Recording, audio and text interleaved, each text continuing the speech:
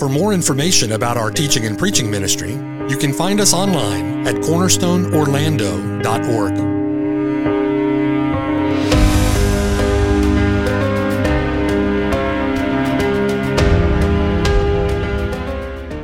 The following sermon has been brought to you by Cornerstone Orlando, making disciples for the glory of God.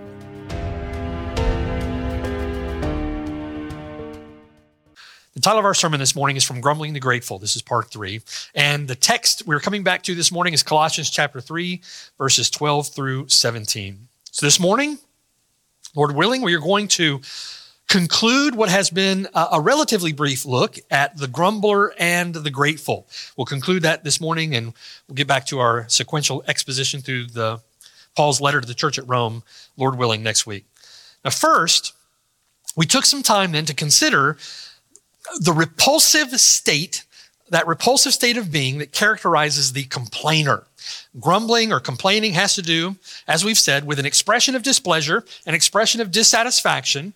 The word used in the New Testament describes that sinful heart attitude. And then the outward expression of that sinful heart attitude in our conversation or in our conduct. It's a sinful heart attitude that leads to grumbling, that leads to an expression, complaining or disputing, right? The grumbler is displeased. The grumbler is dissatisfied. And he sits then as judge over or against his brother, ultimately over against God himself. He sits as judge, imputing injustice. And then he sinfully expresses that displeasure in his thoughts, words, and actions. And we can complain about everything. We can complain about anything. We are, by our nature, grumblers and complainers. It's something that we have to put off. It's a sinful heart attitude that we need to put aside. Now, as much as grumbling or complaining is over or against another, leading to the bitter fruits of strife, contention, division, discord, grumbling is ultimately sin against God. It is a prideful, self-reliant, self-entitled, self-absorbed, selfish assault on God's own sovereignty. Jeremiah Burroughs describes grumbling as a repulsive state of being that reveals a vile corruption in the heart. Grumbling and complaining, it's not in the words of Jerry Bridges, it's not a respectable sin. It is a repulsive sin. It's not a respectable sin. It is a disgusting display of our sinful depravity. Right? And we have to dig it out by the roots. Now, having discussed and looked at the grumbler, next we considered the godly and biblical remedy to that foul distemper, namely the heart attitude and the humble delight that characterizes the truly grateful. Gratitude is an inward heart attitude of thankfulness. That inward heart attitude of thankfulness is cultivated by a humble delight, as we've talked about. And that humble delight then outwardly expressed in thoughts, emotions, words, and actions. Just like grumbling is an inward heart attitude that is outwardly expressed, gratitude is an inward heart. It's a cultivated inward heart attitude that is then expressed. It is outwardly expressed. Emotions, thoughts, words, actions. The inward heart attitude that provides a foundation upon which that grateful spirit is both cultivated and then expressed is comprised of two indispensable qualities or characteristics. The first characteristic is delight. For us to be a grateful people, we have to delight. Delight in the gift and delight in the giver. Gratitude is cultivated when there is genuine delight in the gifts that are given. That goes without saying, isn't it? That's something that we understand.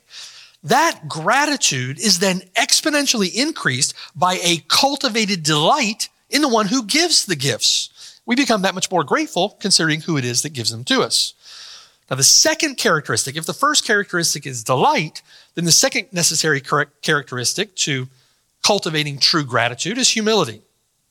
Our gratitude is exponentially increased the more we cultivate an awareness of how undeserving we are, when we see ourselves as undeserving. If we feel entitled to it, we're not as grateful. Amen? That's how gratitude works. It's a delight in the gifts, exponentially increased by a delight in the giver, married together with our awareness of how undeserving we are. Now, Paul explains in Romans chapter 12, verse 1, that it is by the mercies of God, essentially, that we are grateful people, right? The word mercy, describing the gifts that we've been giving, we don't deserve mercy, do we? Mercy is something that we don't deserve. We're given something we don't deserve, or we're not given what we do deserve. That's mercy, right? The word mercy describes a gift that's given. The word mercy describes how undeserving we are of those gifts, and it's by the mercies of God, in reference to the living God who has given us those gifts, that we are to be, of all people, a tremendously grateful people. We should be overwhelmed with gratitude. It's by the mercies of God that we should, of all people, be most immeasurably and unceasingly grateful. A grateful people who do not grumble and complain and dispute, but rather grateful people who present ourselves as living sacrifices to God, which is our reasonable service to him. Not allowing ourselves, there in Romans chapter 12, verse 2, not allowing ourselves to be conformed to the pattern of this grumbling and complaining and disputing present age, but rather transformed into an uncompromisingly, unceasingly grateful people by the renewing of our mind. All of that so that we may prove, Romans chapter 12, verse 2, so that we may prove what is that good and acceptable and perfect will of God. So we have been in this, we've been considering both grumbling and gratitude. And we've been looking at grumbling and gratitude in terms of Paul's framework of putting off and putting on. We're to put off grumbling, we're to put on gratitude. And now we need to talk through how that is to be practiced. We need to see how that's done in practice. And in order to look at practically how we are to put off grumbling, how we are to put on gratitude, we have to start where Paul starts, right? We have to begin where Paul begins. And where does Paul begin? Think with me. Through Scripture, where does Paul begin with practical Christian living?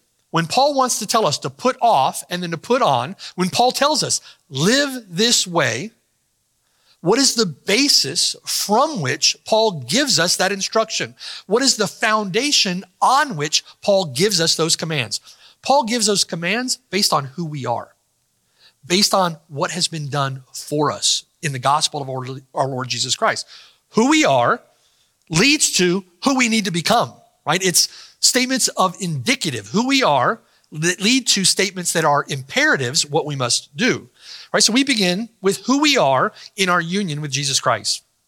1 Corinthians chapter 5, verse 6. Turn there with me briefly. 1 Corinthians chapter 5. Paul is dealing in 1 Corinthians chapter 5 with sin in the church. And it's a particularly grievous sin. And the Corinthians have been negligent in digging that sin out of the church. Now, this text would apply to your Christian life. I would think that I'm not the only one here in the room that would confess to having sin in my. Are you sinners too? Yeah, I think you are too. We all experience sin in our life. Just because we become Christians doesn't mean that we just stop sinning, right? We've got to deal with sin on this side of eternity. On that side of eternity, no more sin to deal with. Praise God. Praise God, praise God. May the Lord Jesus Christ come quickly. On this side of eternity, we've got sin to deal with. So these comments from the Apostle Paul about sin in the church at Corinth also apply to sin in your life, okay?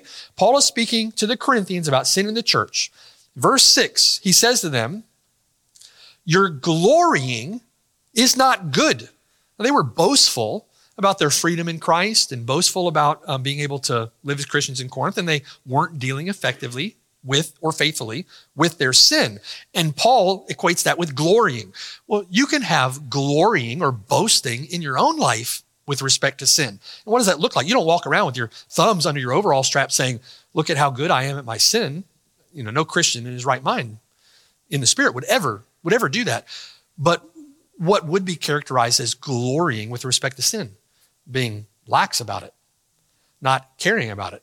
Living your Christian life with no regard to your sin. You say, I'm a Christian, but you have no regard whatsoever for your sin, and you float along in the Christian life without concern about the words that come out of your mouth, the thoughts that you have, or the sinful actions that you do, right?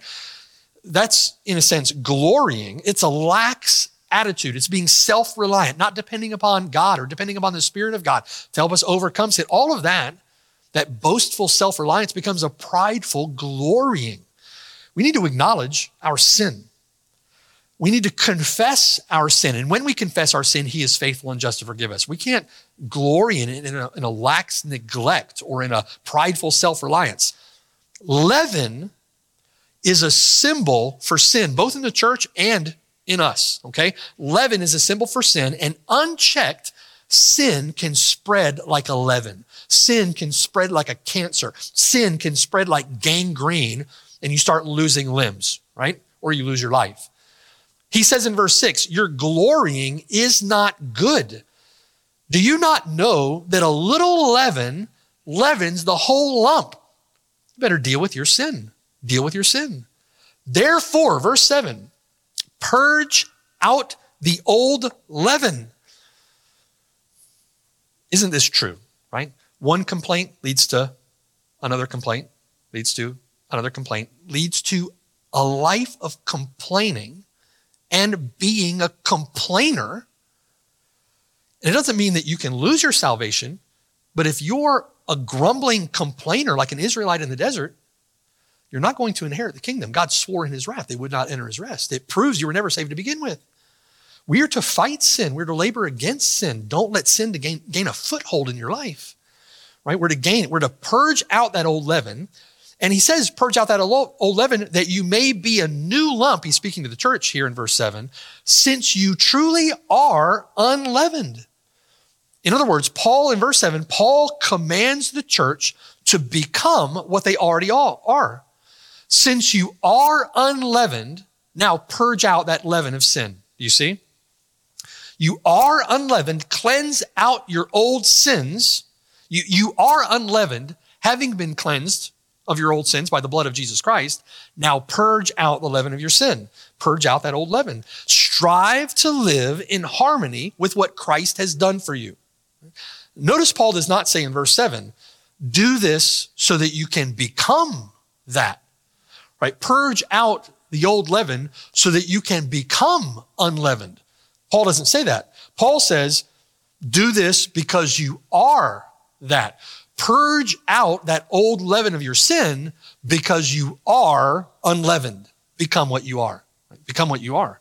For, verse 7, indeed, Christ, our Passover, was sacrificed for us. In other words, Paul connects the indicative to the imperative. The indicative, who we are. It's a statement of fact, who we are. The imperative is who you become. In other words, the commands of Christ. The indicative, who we are, the imperative, now become what you are. Now, Paul expresses the same kind of thought in Colossians chapter 3.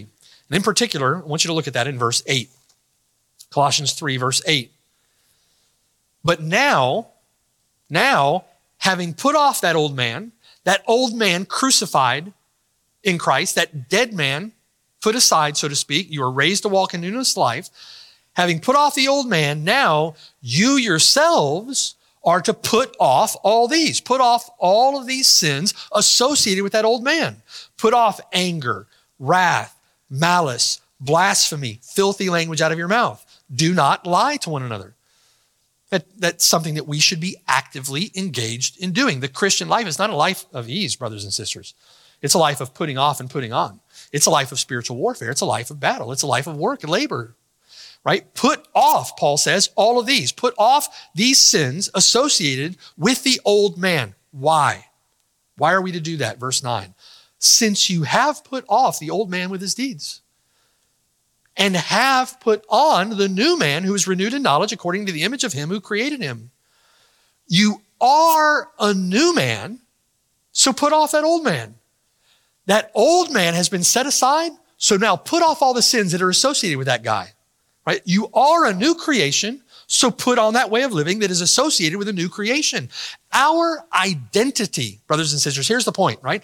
Our identity is critical to how we think, believe, and act. Our understanding of who we are is critical to how we think, what we believe, how we conduct ourselves, the things that we say, what we do. We have to understand our identity, and that's where Paul starts. He starts with the indicative, and he leads to the imperative. The Christian life has to begin with who we are in union with Jesus Christ. Paul in Romans chapter 6, we see it there too, don't we? I am to, in union with Jesus Christ, having been buried with him in baptism, raised with him in resurrection life to walk in newness of life, I am to, Romans chapter 6, reckon myself to be dead indeed to sin. Now, that word reckon, I'm to think that way. I am to consider myself dead indeed to sin. That's who I am. I am dead to sin, and I am to reckon myself alive to God in union with Jesus Christ, my Lord. We're to consider those things, right? Our identity is critical to how we think. So that when you're battling sin, when you're trying to live the Christian life, you say to yourself, I am dead to sin. The power of sin has been broken in my life. Jesus Christ has taken the penalty of sin. I can, in the power of his Spirit, live for Jesus Christ. I'm not defeated in this. I've been given every spiritual blessing in union with him. Every spiritual blessing. That's, brothers and sisters, it's a foundation of victory in the Christian life, right? Victory over sin. Our identity is critical to how we think and believe and act in the Christian life. The Christian life has to start with who we are, has to start with our union with Jesus Christ. It's in union with him, Paul says, it's in union with him that even now we are being renewed according to his image. We're being renewed after the image of him who created us anew, who made us a new creation. We've been, Paul, Romans chapter 8, predestined to be conformed into the image of his son. Now, the Bible essentially anchors then our identity in one of two representative heads. Our identity is connected to one of two representative heads. All of mankind is either identified with the first Adam or in union with the last and true Adam. One of those two. 1 Corinthians chapter 15, verse 21. Listen to this. For since by man came death, that's Adam in the garden. Sin, Romans chapter 5, sin entered the world and death through sin. That came through Adam. For since by man came death, by man, the Lord Jesus Christ, also came the resurrection of the dead. For as in Adam all die, even so in Christ all shall be made alive. Right? Two representative heads. Just as all those identified with Adam and his sin will certainly die, the soul that sins, it shall surely die, all those who are in union with Jesus Christ shall be made alive. Romans chapter 5, verse 19. For as by one man's disobedience many were made sinners, so also by one man's obedience many will be made righteous. So think with me. Our identity may be identified in one of two ways. You may say to yourself, I'm a teacher. It's not who you are. That's what you do, right? I'm a pastor. That's really not who I am. It's what I do, right? We think of our identity in these ways. The Bible speaks of our identity in this way. You're either in Adam or you're in Jesus Christ. One of the two, okay? Our identity may be defined in one of two ways. You're either in Adam or you are in Jesus Christ. In Adam, you die. You die. And everyone is born in Adam. That's your default position. Everyone is born in Adam. In Jesus Christ, you are made alive. And wonder upon wonders, there's nothing that you can possibly do to merit being in union with Jesus Christ. That is entirely and only through faith in him. Amen? It's a gift of God's grace. In Christ, you're made alive. We all come into this world united to Adam. Our default position is as a son of Adam, born in sin, dead in trespasses and sins. In due time, those who put their faith and trust in Jesus Christ, those who are his own, in due time, we are effectually called by God. We are given new life in union with Jesus Christ. We are made a new creation in him. Our heart of stone is replaced with a heart of flesh. We are united to him through faith. We are forgiven of all our sin. We are imputed with his righteousness, and we are justified in the sight of God, reconciled to him. Amen? We are made sons of God, joint heirs with Jesus Christ, partakers of the inheritance with the saints in the light, and we will rule and reign with him in eternity as kings and priests to our God. Now that's who you are if you're in Jesus Christ. That's who I am in Jesus Christ. We will rule and reign with him in eternity. Brothers and sisters, we have to become who we are. You are a king, priest, son in the household of God. You have to become who you are. How do we do that? Colossians chapter 3, verse 1. Seek those things which are above, where Christ is. Listen, Someone might say, just give it to me plain, give it to me practical, just tell me what to do. Right? And someone can come to you and say, well, start by reading your Bible. Start by praying. Right? What does Paul say? Right? These things are intensely practical. Seek the things which are above. Stop dwelling on and occupying yourself merely with things on this earth. Seek those things which are above where Jesus Christ is. Set your mind, set your heart on things above, not on things on the earth, because of your union with him, because that's where your inheritance is. That's where your future is. That's where your destiny is. You have died to sin and self in this world, and your life is hidden with Christ in God. So set your mind, set your heart, set your thoughts, set all of your moments on those things. In other words, when you have your heart, mind, thoughts, words, deeds, actions, emotions, affections, desires, imaginations, ambitions set on those things, then in all of your moments, you're conducting yourself in your moments with respect to those things, right? You live life like a Christian. So when you encounter difficulty in the Christian life, you've got your heart and mind set there.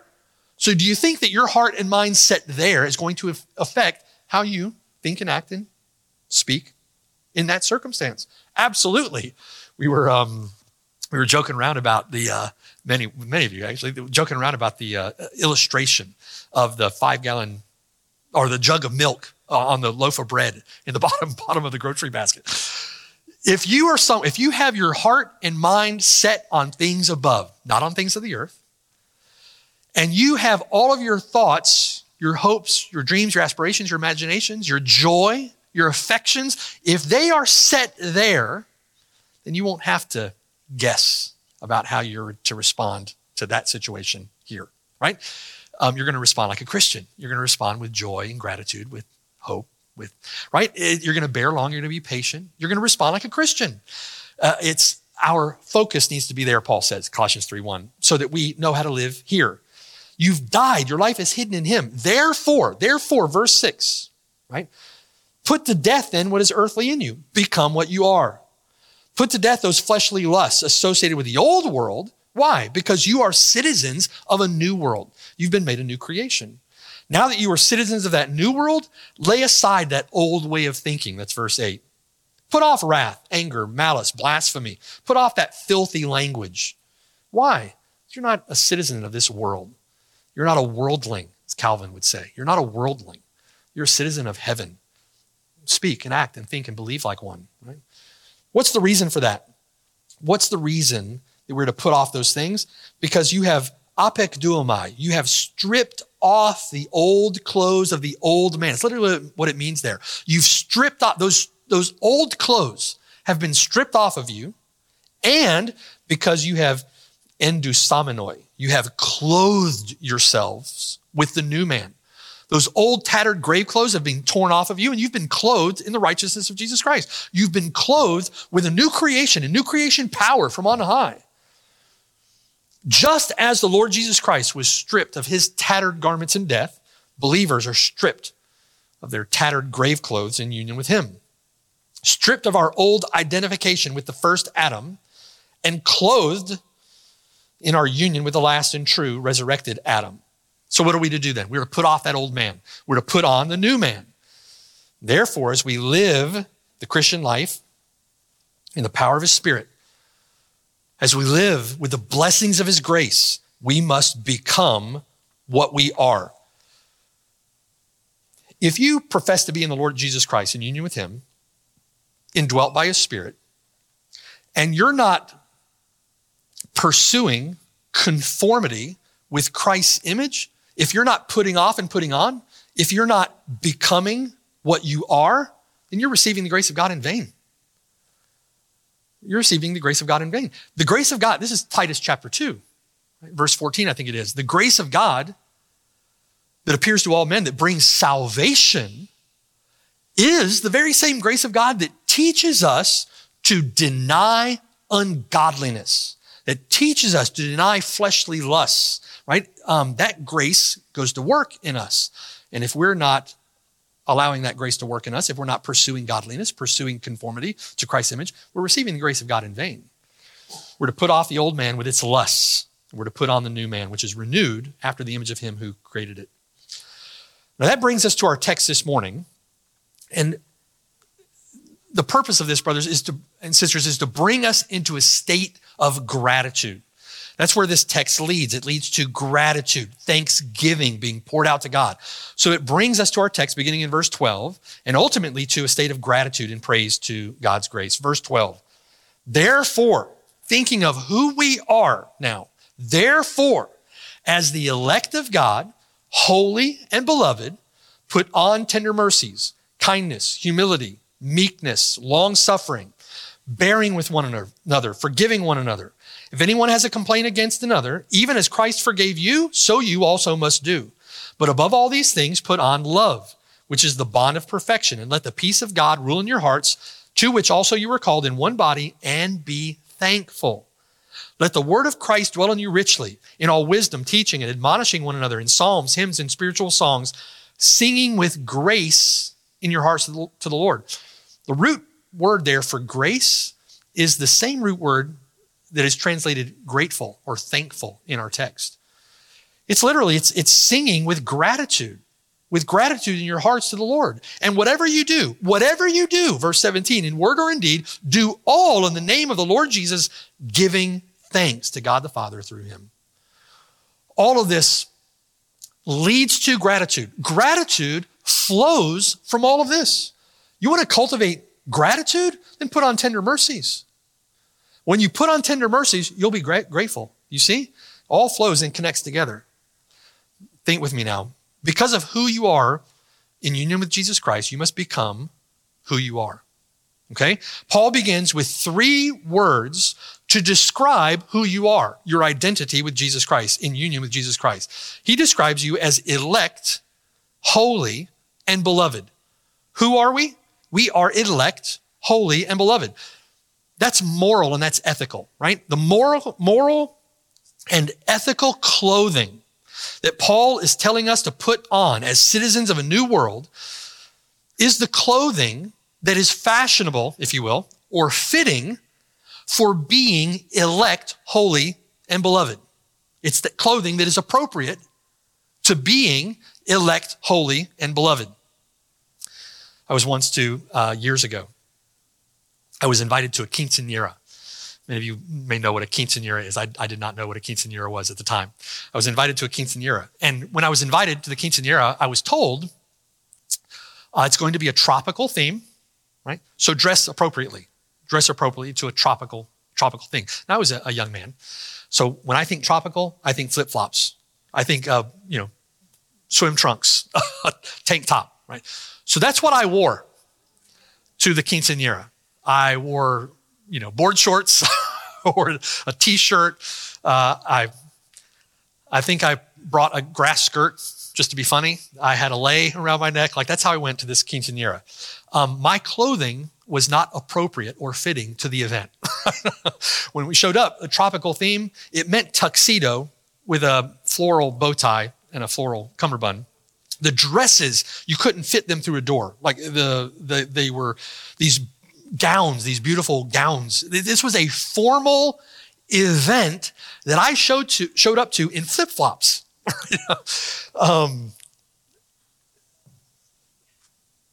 That clothing was not appropriate to the event, okay? Oftentimes in this life, brothers and sisters, our clothing is not fitting for who we are. Our clothing is not appropriate to who we are.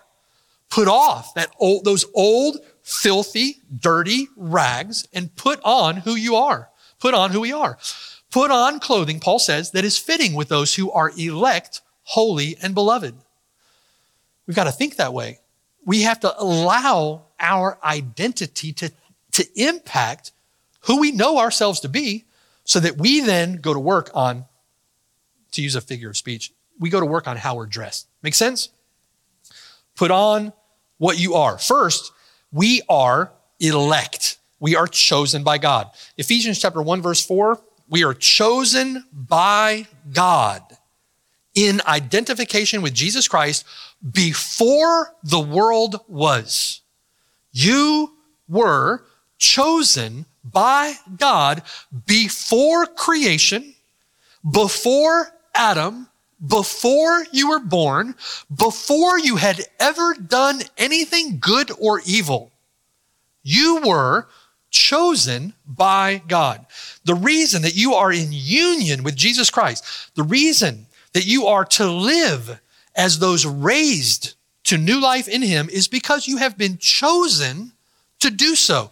You have been chosen by God as an object of his grace and mercy, an object of his grace and mercy upon which he will demonstrate in the ages to come. He will demonstrate the exceeding greatness of his kindness upon you, to the glory of his own grace, to the magnifying of his own person. He will pour out on you goodness and kindness and grace in eternity to demonstrate the glory of his own person upon you in eternity, because you have been chosen, because he has, of the good pleasure of his own will, he has determined to do that upon you in eternity.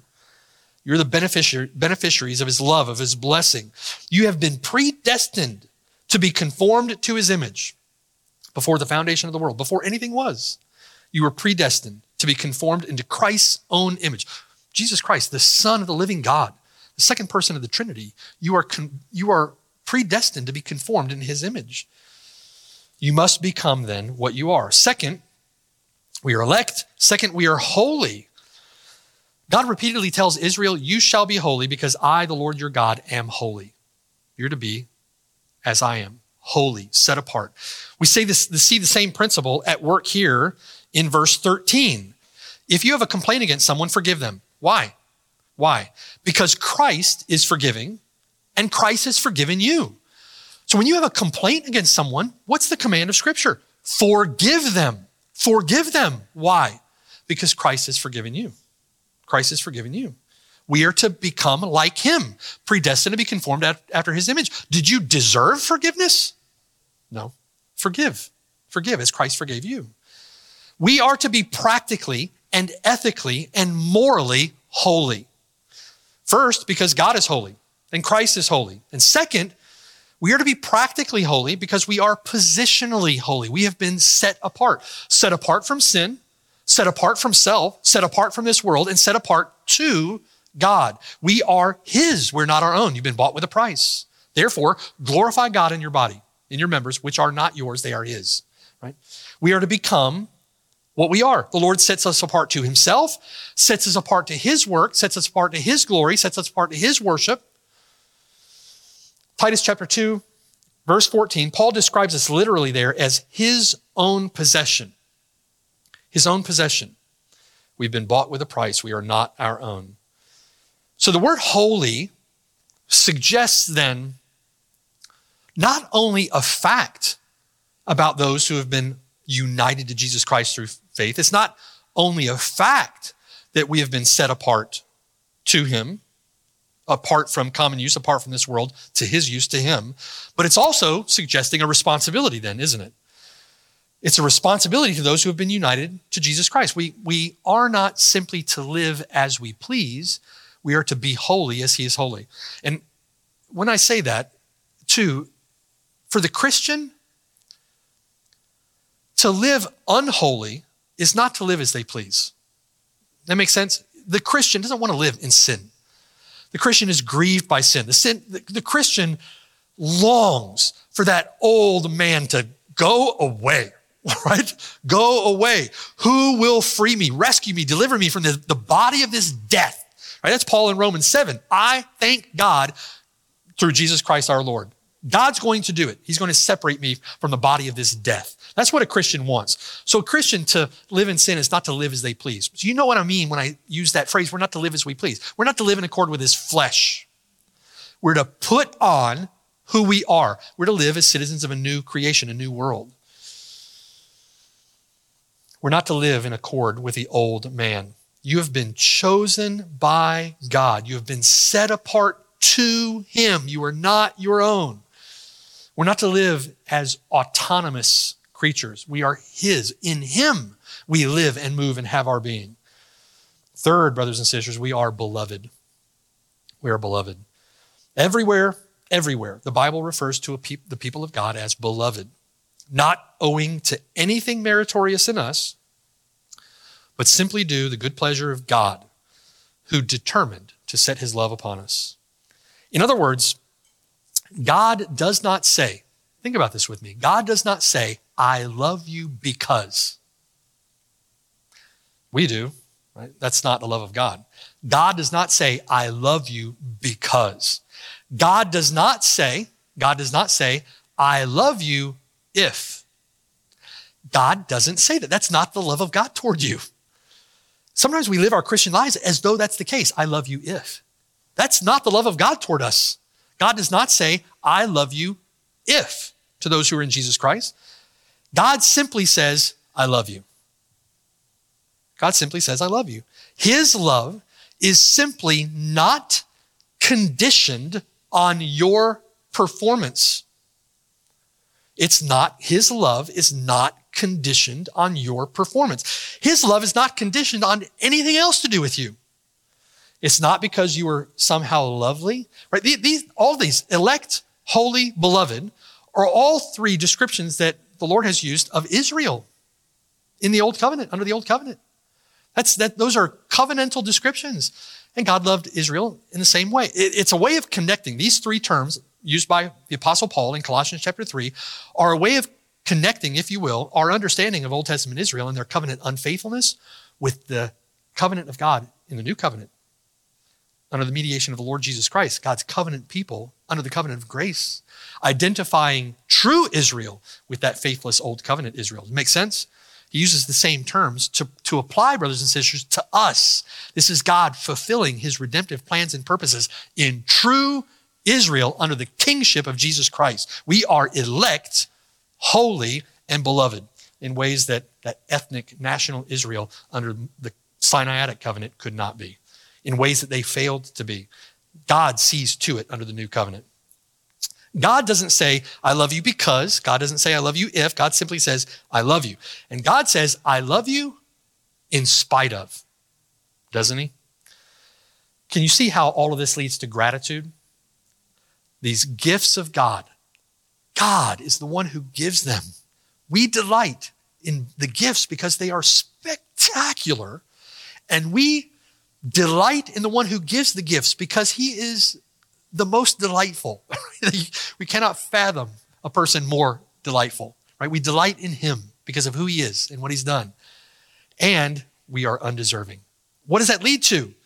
Humble delight in the gift and in the giver, acknowledging our own state of being entirely undeserving leads to gratitude. That's the recipe for gratitude, a grateful people. Romans chapter 5, verse 8. God demonstrates his own love toward us in that while we were still sinners, Christ died for us. He says, I love you in spite of, and then God acts on that love by sending his own son.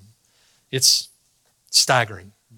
John Owen says this, unacquaintedness, listen to this, unacquaintedness with our mercies, unacquaintedness or a lack of familiarity, a lack of understanding of our privileges is our sin as well as our trouble. Now listen to what Owen says about that. We hearken not to the voice of the Spirit, which is given to us, that we may know the things that are freely bestowed on us of God. We hearken not to his voice through his word, the Spirit of God through his word. This makes us go heavily when we might rejoice, and to be weak where we might be strong in the Lord. How few of the saints are experientially acquainted with this privilege of holding immediate communion with the Father in love. And immediate, not meaning quick, but immediate meaning his very presence with us. The transcendent God is imminent. He is near to us in his person.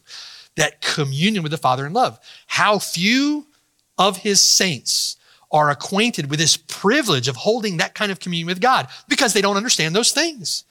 With what anxious, doubtful thoughts do they look upon him? What fears, what questionings are there of his goodwill and his kindness? How many of you have experienced that? Right? At the best, many think there is no sweetness at all in him toward us, but what is purchased at the high price of the blood of Jesus. I'm just unlovable. The only reason that God loves me, the only way that he can, is because of what Jesus Christ has done. And even then, it's a reluctant love. It's a begrudging love. The only way he can love me is he has to love me through the sacrifice of his own son. In other words, we paint the love of God like that. And that's not the love of God toward us. Owen is saying that the love of God is free and bountiful. It's not a begrudging love. He doesn't love us through right? That kind of expression. It is true that Christ alone is the way of that love. Christ alone is is the way that love is bestowed on us. But, Owen says, the free fountain and spring of all is in the bosom of the Father. Eternal life was with the Father and is manifested unto us, 1 John 1:2. Owen says, let us then, eye the Father as love. Let him look at him. He is love. Look not on him as an always lowering Father, but as one most kind, most tender. Let us look on him by faith as one that has had thoughts of kindness toward us from everlasting. Before anything was, he looked at you with love. Men cannot abide with God in spiritual meditations. He loses souls' company by their lack of this insight into his love.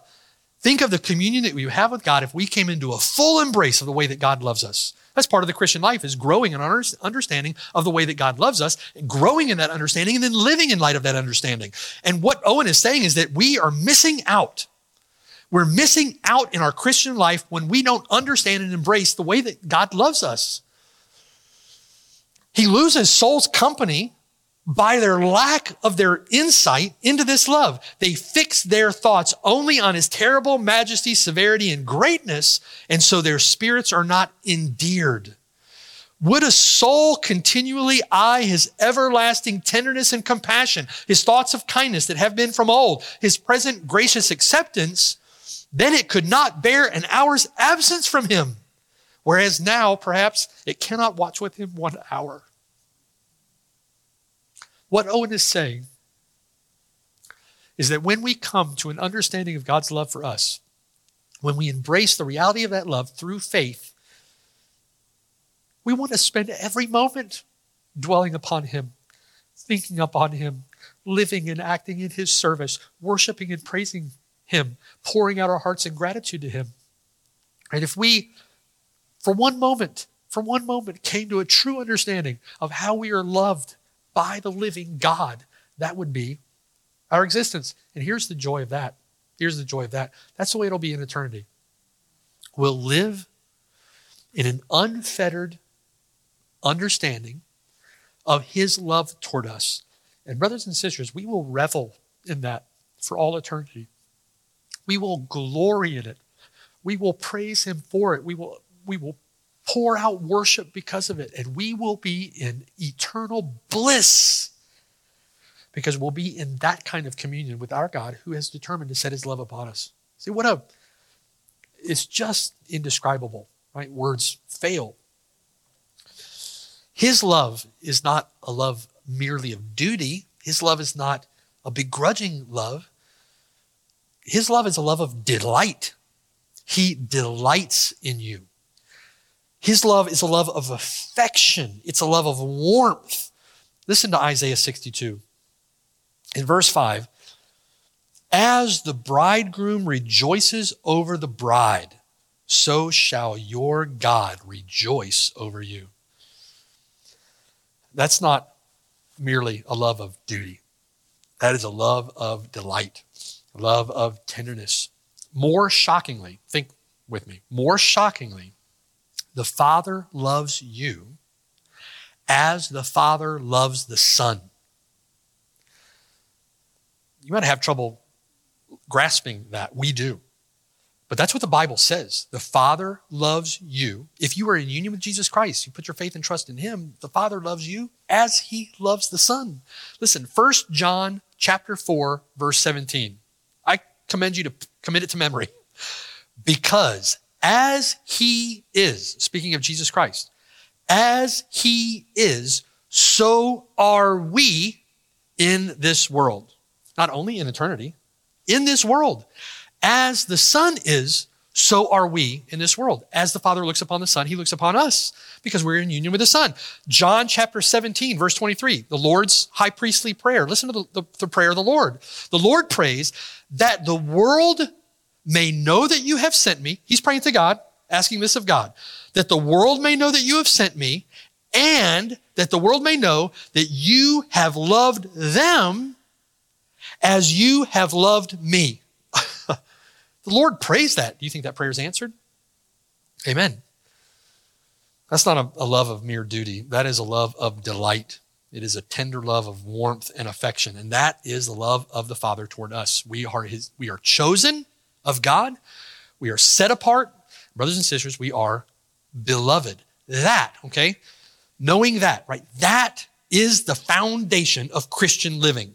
Try as you may in any other way, you're not going to do it unless you understand those things, right? There's so many, and it's just this, I don't fully know how to explain it. People that have no interest in the Word of God because there's no interest in knowing God. There's no interest in apprehension or an understanding of his grace and his mercy and his love toward us.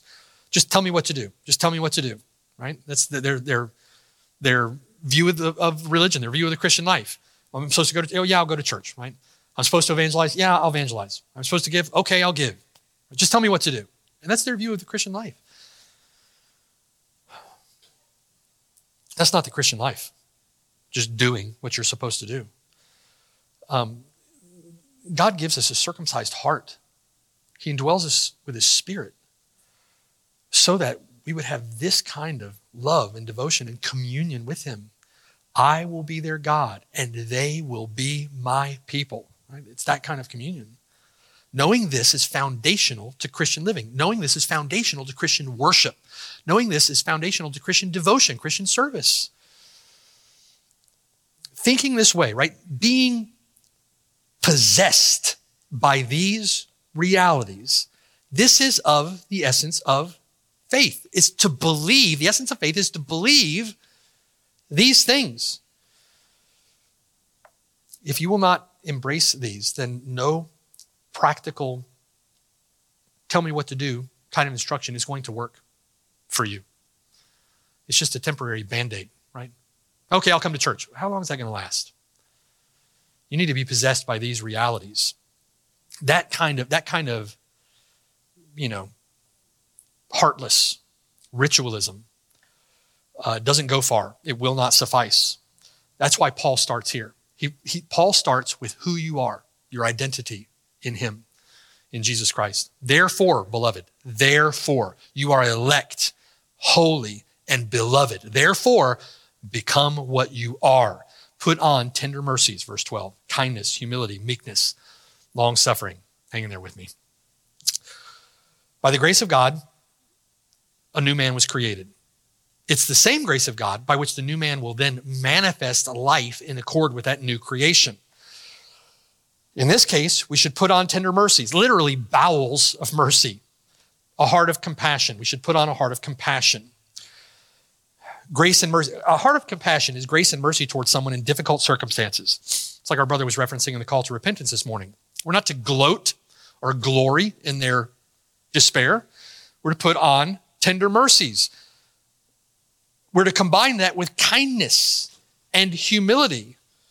It refers to a tender and affectionate consideration of someone else as esteemed more highly than yourself. The word meekness in verse 12 refers to gentleness. Long-suffering refers to forbearance. Forbearance is more than simply patience, right? Forbearance suggests patience with someone, not only because they're slow, right? But patience with someone in the face of provocation. That's what forbearance is. We're to be forbearing with them in the face of ongoing provocation. Provocation. What's my response as a new creation in Christ, in union with him as elect, holy, and beloved? Forbearance, patience, tender mercies, compassion, gentleness, meekness, right? That's the way that we're to respond. A Christian is really difficult to offend. Why? Because they have put on tender mercies, kindness, gentleness, meekness, long-suffering. They've put on the new man. They're really difficult to offend. And people walk around all the time offended. Put on a heart of compassion, forbearance in the face of ongoing provocation. These qualities, tender mercies, kindness, humility, meekness, long-suffering, these qualities are the very opposite of what we've seen much of recently. Aren't they? The very opposite of that. Let them never be named among us. Let them never be named among us. We've got to press on, put off that filthy old man and put on the new man. It's being renewed after the image of the one who created it. You can see how all this fits well with, and then overlaps. It overlaps with the qualities that follow in verse 13. Bearing with one another, forgiving one another. If anyone has a complaint against another, even as Christ forgave you, so you also must do. Verse 13 specifically relates to those who are offended. When you are offended, you are to bear long with one another. You are to forgive one another. Bear long, forgive. Why? Because Christ has forgiven you. And we're to follow his example. In Matthew 18, we won't turn there, but the Lord tells a parable in Matthew 18 of the unforgiving servant. The unforgiving servant is forgiven this incalculable debt. They don't have enough time in their lifetime to repay that debt. And his master forgives him. So he goes off on his merry way. He encounters one of his own people who owes him a ridiculously small debt by comparison, and he puts his hands around his throat, so to speak, and forces him to pay all. Well, when the master hears about it, he says, take that one. I'd forgiven him a great debt. You couldn't forgive him a far lesser debt? That's the point of the parable. Throw him to the torturers. Cast him into outer darkness where there is weeping and gnashing of teeth. In other words, that one goes to hell. Why? Because they're not living in accord with the new man. They were never a new creation. It proves that they were never a new creation.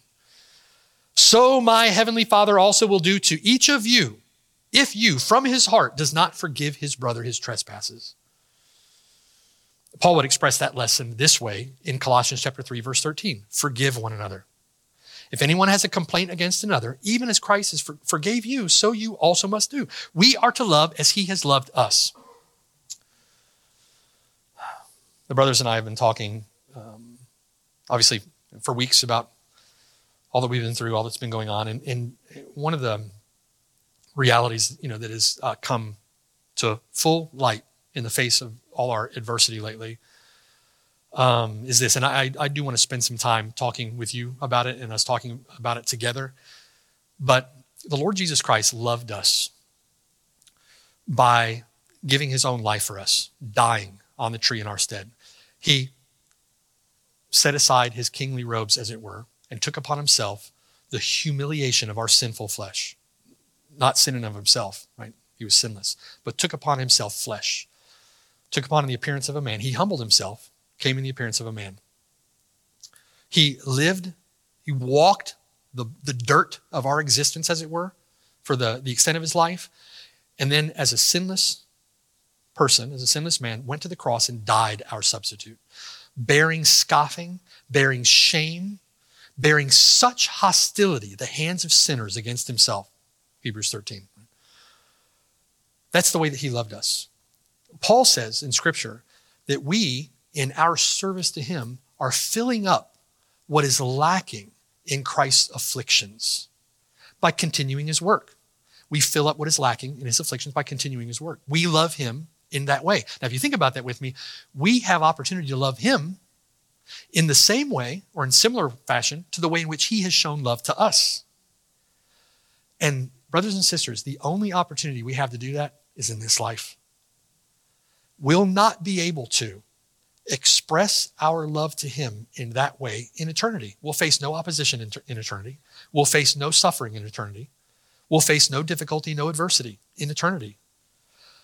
The time in which we have opportunity to love him, to express our devotion to him, to express our love to him, the time that we have to do that in a similar way, in an analogous way to the way in which he loved us, is right now during this life and during this life only. Don't you want to love him that way?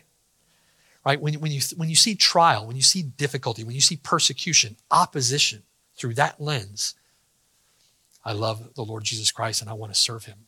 And I want to express. That's what faith is. That's what that service and devotion is. It's an expression of love for the Lord Jesus Christ. When we're not with the Lord Jesus Christ, we walk by faith, not by sight. And that love and devotion expressed keenly in this life, in the face of opposition, in the face of suffering, in the face of difficulty, adversity. And that's the point essentially there of Hebrews 13. Lest you become discouraged in your own souls, lest you become discouraged, consider him who endured such hostility against himself at the hands of sinners, and be encouraged. Love him that way. Therefore, brothers and sisters, let us go outside the camp to him, bearing his reproach. And let us do that with joy, counted worthy to suffer shame for his name. All of that, brothers and sisters, leads us to gratefulness. It's only through all of that that we have peace and unity. Verse 15, let the peace of God rule in your hearts, to which you were also called in one body. The word there for rule expresses a government. The peace, his peace should rule, it should govern our hearts. And verse 15, be thankful. Often, the peace of God that should govern, should rule our hearts, is cast aside for the sake of a complaint. We cannot allow that to happen. We cannot allow that to be the case. Don't cast aside the peace of God for the sake of your complaint. Be thankful. All of these precious qualities produce a heart of gratitude, and it is a heart of gratitude that produces all of these precious qualities. Ingratitude marks paganism, idolatry. That's Romans 1. Ingratitude marks the false teachers that were plaguing the church at Colossus, plaguing the church at Corinth, as we saw last week. At the end of the day, gratitude, rather than grumbling, marks the Christian. It's with gratitude that we sing psalms, hymns, spiritual songs in our hearts to God. It's with gratitude. William Hendrickson said this: the word of Christ should govern every thought, every word, every deed. Yes, even the hidden drives and motivations of every member, every faculty, and thus should bear sway among them all, and this richly bearing much fruit. This will happen when believers heed the word, handle it rightly, hide it in their hearts, and hold it forth to others as being in truth the word of life. Verse 16, let the word of Christ dwell in you richly in all wisdom, teaching and admonishing one another in psalms, hymns, and spiritual songs, singing with gratitude, charis, singing with charis in your hearts to the Lord. The word for grace there is a word there from which we get Eucharist, giving of thanks. The root of that word is the word translated gratitude or thankfulness. We are to sing with gratitude in our hearts to the Lord. Singing is a way that we express our gratitude, you see. Verse 17, and whatever you do, in word or in deed, do all in the name of the Lord Jesus Christ, giving thanks to God the Father through him. Whatever you do there is intentionally all-encompassing, word or deed. When I'm about to speak, I should consider whether or not I can give thanks to God for what I'm about to say. When you go to open your mouth, you should consider whether or not you can give thanks to God for what you are about to say. That's how we avoid a lot of ungodly speech. Amen? When I am about to act, I should consider whether or not I can give thanks to God for what I'm about to do. I should be able to thank God for the fruit of my words. I should be able to thank God for the fruit of my actions. I should be able to thank God for all of them. In whatever, that's verse 17, in whatever I say or do, I should be able to thank God for the opportunity to say or do it as that which is done in the name of the Lord Jesus Christ. Thinking that way will protect you from a lot of really sinful and ungodly actions, attitudes, beliefs, right? Thoughts. And brothers and sisters, we are called to give thanks to God the Father through him in the name of our Lord Jesus Christ. That, in the end, is how we put off grumbling and we put on gratitude. Amen? It's a tall order. We need help by his Spirit. We can't do that in our own strength. We need to rely upon him and pray for it. We'll talk about that more certainly in the weeks to come. For now, pray with me. Let's thank the Lord. Father in heaven, thank you. Thank you for your word. Thank you that you do not leave us to our own devices in this. Leave us to our own strength, or rather our own weakness. You've not left us orphans. You've come to us by your Spirit, and we praise you and thank you that we have your strength, your word to guide us, your strength to supply us, your Spirit to work in us, to conform us in the image of your own Son. I pray that you would do that. Make us an eminently grateful people. Help us to put on these tender mercies, put on new man, this created, this being renewed in the image of the one who created. Help us to do these things, work in us according to your will and your pleasure, for your glory and our good. We pray these things in the name of Jesus Christ, our great God and Savior. Amen.